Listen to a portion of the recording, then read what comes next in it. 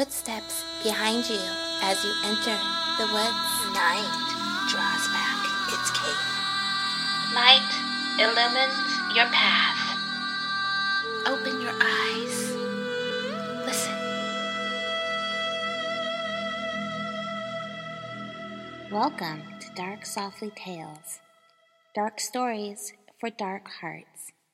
I'm Mav Sky. Good evening and welcome to Your Nightmares, where we'd like to keep it dark and dreamy with a semi-barbaric lack of hesitancy here at Dark Softly Tales. Why a lack of hesitancy, you may ask? That's a great question, because our story this week is called The Discourager of Hesitancy by Frank Stockton. Think of it as a riddle to solve the previous riddle, The Lady or the Tiger.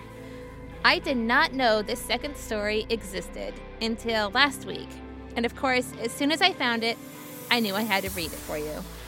I hope you enjoy another semi-barbaric tale. If this music makes you feel a little sleepy, that's okay. This may be a good story to listen to as you drift off. Don't worry, I won't let any tigers get you while you rest, though I can't make any promises for the prince in this story. Trust me, there's nothing to be afraid of. Is there?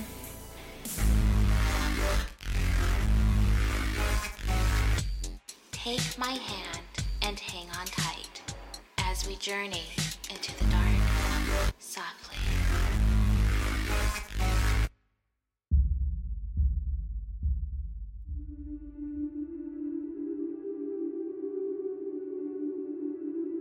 The Discourager of Hesitancy by Frank R. Stockton. It was nearly a year after the occurrence of that event in the arena of the semi-barbaric king, known as the incident of the Lady or the Tiger, that there came to the palace of this monarch a deputation of 5 strangers from a far country. These men, of venerable and dignified aspect and demeanor, were received by a high officer of the court, and to him they made known their errand. "Most noble officer," said the speaker of the deputation, "it so happened that one of our countrymen was present here in your capital city on that momentous occasion when a young man who had dared to aspire to the hand of your king's daughter had been placed in the arena. In the midst of the assembled multitude, in order to open one of 2 doors, not knowing whether a ferocious tiger would spring out upon him, or a beauteous lady would advance, ready to become his bride. Our fellow citizen, who was then present, was a man of supersensitive feelings, and at the moment when the youth was about to open the door, he was so fearful lest he should behold a horrible spectacle that his nerves failed him, and he fled from the arena, and, mounting his camel, rode homeward as fast as he could go. We were all very much interested in the story which our countryman told us, and we were extremely sorry that he did not wait to see the end of the affair. We hoped, however, that in a few weeks some traveler from your city would come among us and bring us further news. But up to that day, when we left our country, no such traveler had arrived. At last it was determined that the only thing to be done was to send a deputation to this country and to ask the question, which came out of the open door, the lady or the tiger? When the high officer had heard the mission of this most respectable deputation, he led the 5 strangers into an inner room, where they were seated upon soft cushions, and where he ordered coffee, pipes, sherbet, and other semi-barbaric refreshments to be served to them. Then, taking his seat before them, he thus addressed the visitors.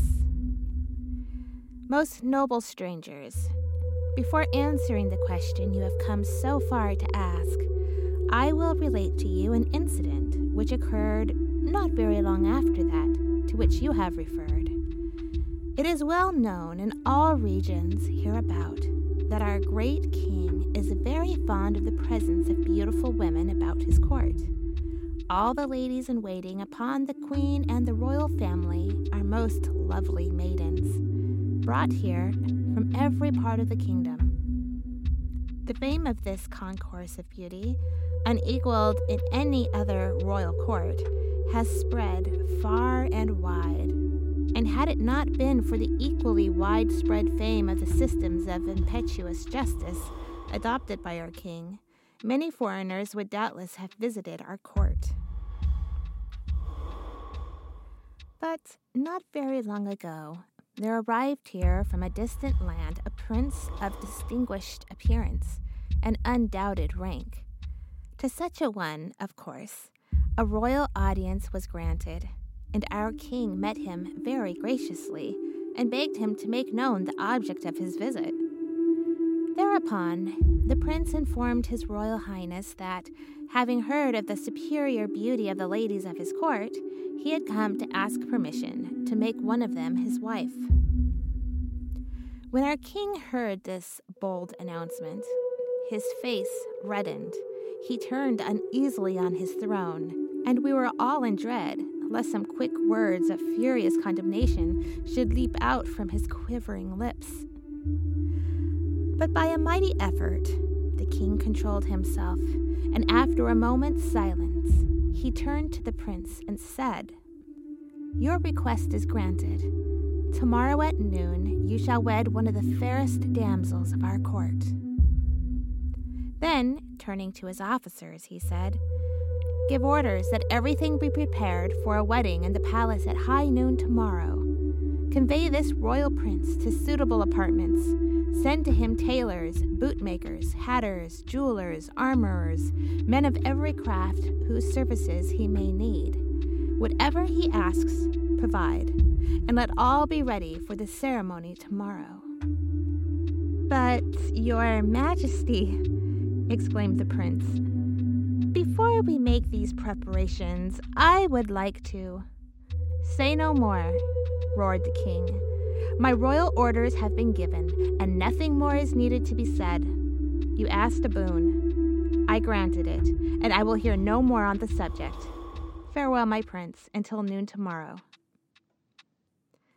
At this, the king arose and left the audience chamber, while the prince was hurried away to the apartment selected for him. Here came to him tailors, hatters, jewelers, and everyone who was needed to fit him out in grand attire for the wedding. But the mind of the prince was much troubled and perplexed. "I do not understand," he said to his attendants, "this precipitancy of action. When am I to see the ladies, that I may choose among them? I wish opportunity, not only to gaze upon their forms and faces, but to become acquainted with their relative intellectual development." "We can tell you nothing," was the answer. "What our king thinks right, that he will do. More than this, we do not know." "His Majesty's notions seem to be very peculiar," said the prince, "and, so far as I can see, they do not at all agree with mine."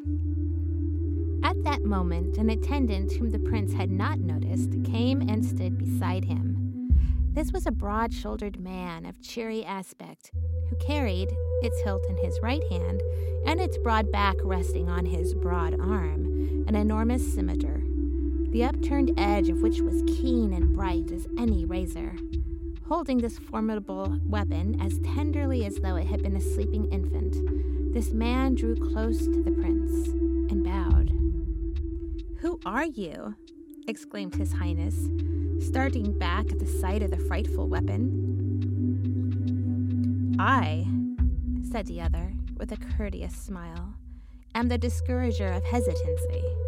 When the king makes known his wishes to anyone, a subject or a visitor, whose disposition in some little points may be supported not wholly to coincide with that of his Majesty, I am appointed to attend him closely, that, Should he think of pausing in the path of obedience to the royal will, he may look at me and proceed.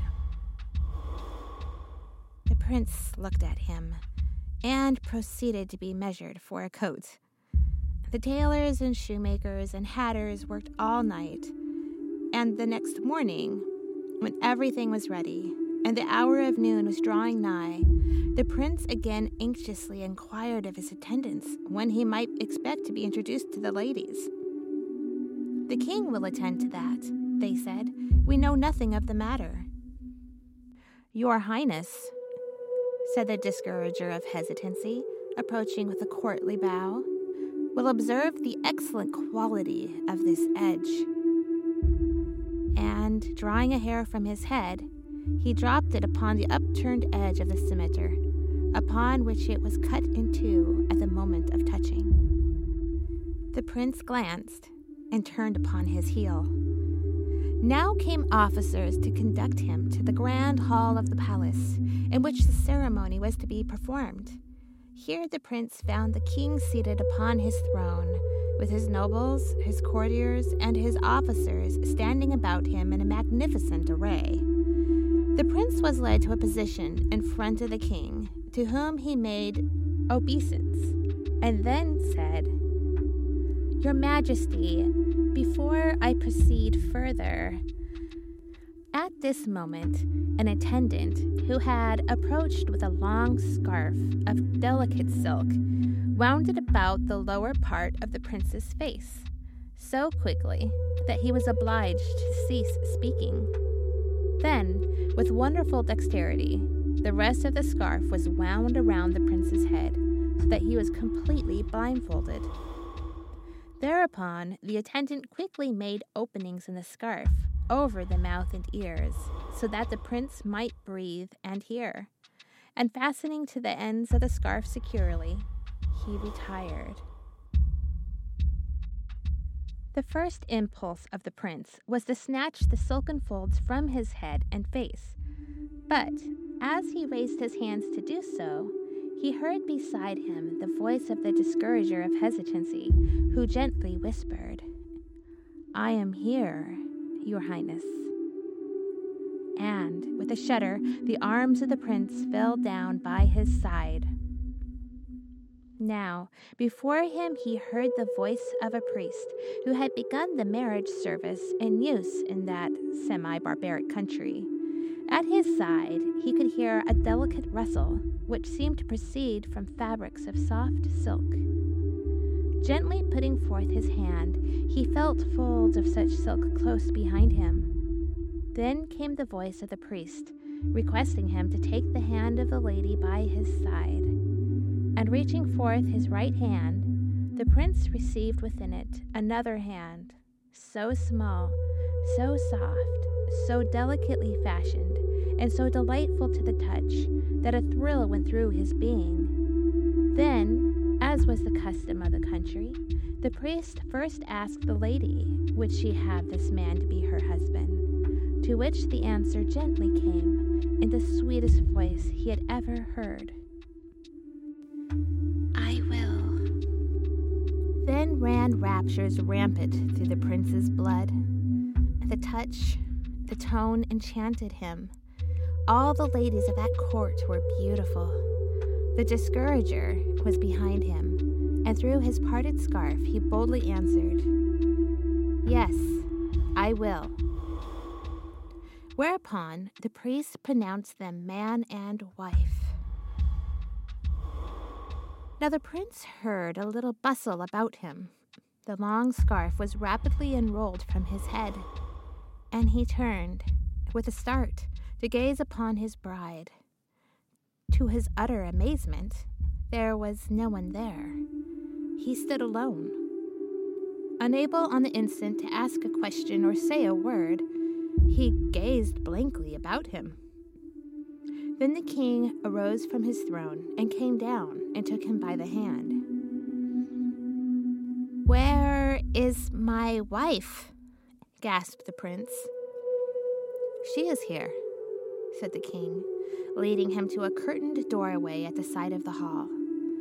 The curtains were drawn aside, and the prince, entering, found himself in a long apartment, near the opposite wall of which stood a line of 40 ladies, all dressed in rich attire, and each one apparently more beautiful than the rest. Waving his hand toward the line, the king said to the prince, "There is your bride. Approach, and lead her forth. But remember this, that if you attempt to take away one of the unmarried damsels of our court, your execution will be instantaneous. Now, delay no longer. Step up and take your bride."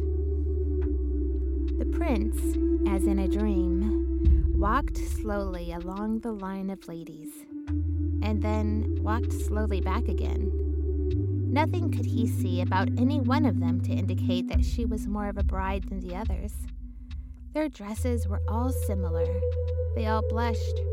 They all looked up and then looked down. They all had charming little hands. Not one spoke a word. Not one lifted a finger to make a sign. It was evident that the orders given them had been very strict. "Why this delay?" roared the king.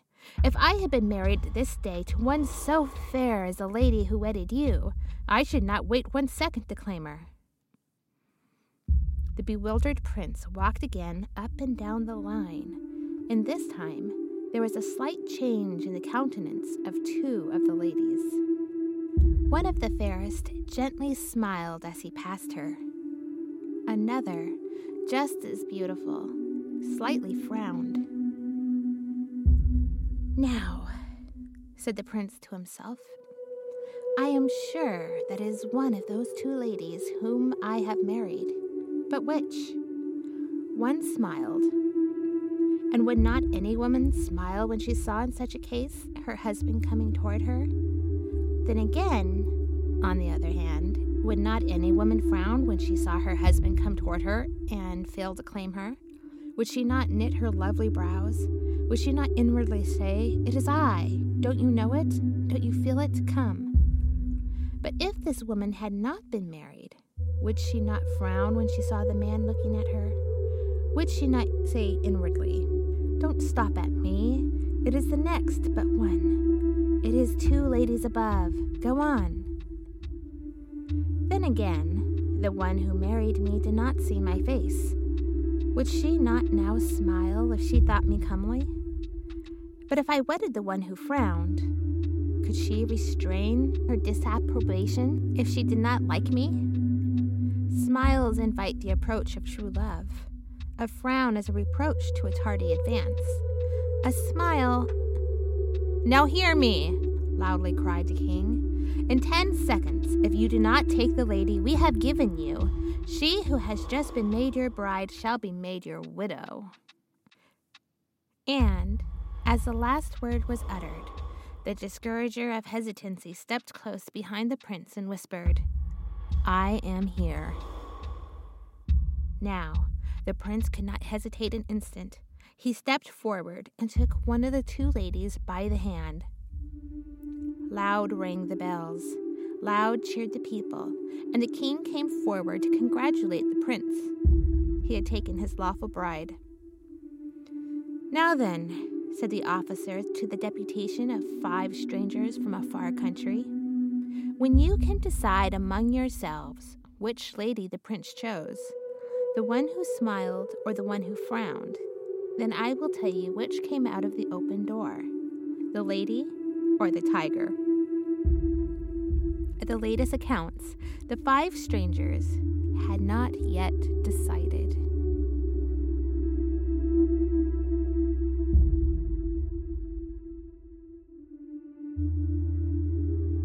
Who likes dark stories? People who have experienced a touch of the dark side. People who are a little wiser to the world. People who like their bones chilled and their spines tingled. People like you and me. It's hard to find a story these days that write on the dark side with a touch of whimsy, humor, and heart. Mavsky spreads her dark wings and solves this problem for you. Head on over to Amazon and type Mavsky's name into the search engine, Mavskye, At Amazon, you'll find her Tales to Chill Your Bones series, Girl Clown Hatchet series, Supergirl series, her cult classic novel, Wanted Single Rose, and, of course, her brand new release, Cold Hangs the Midnight. Choose your dark flavor and head on over to Amazon today.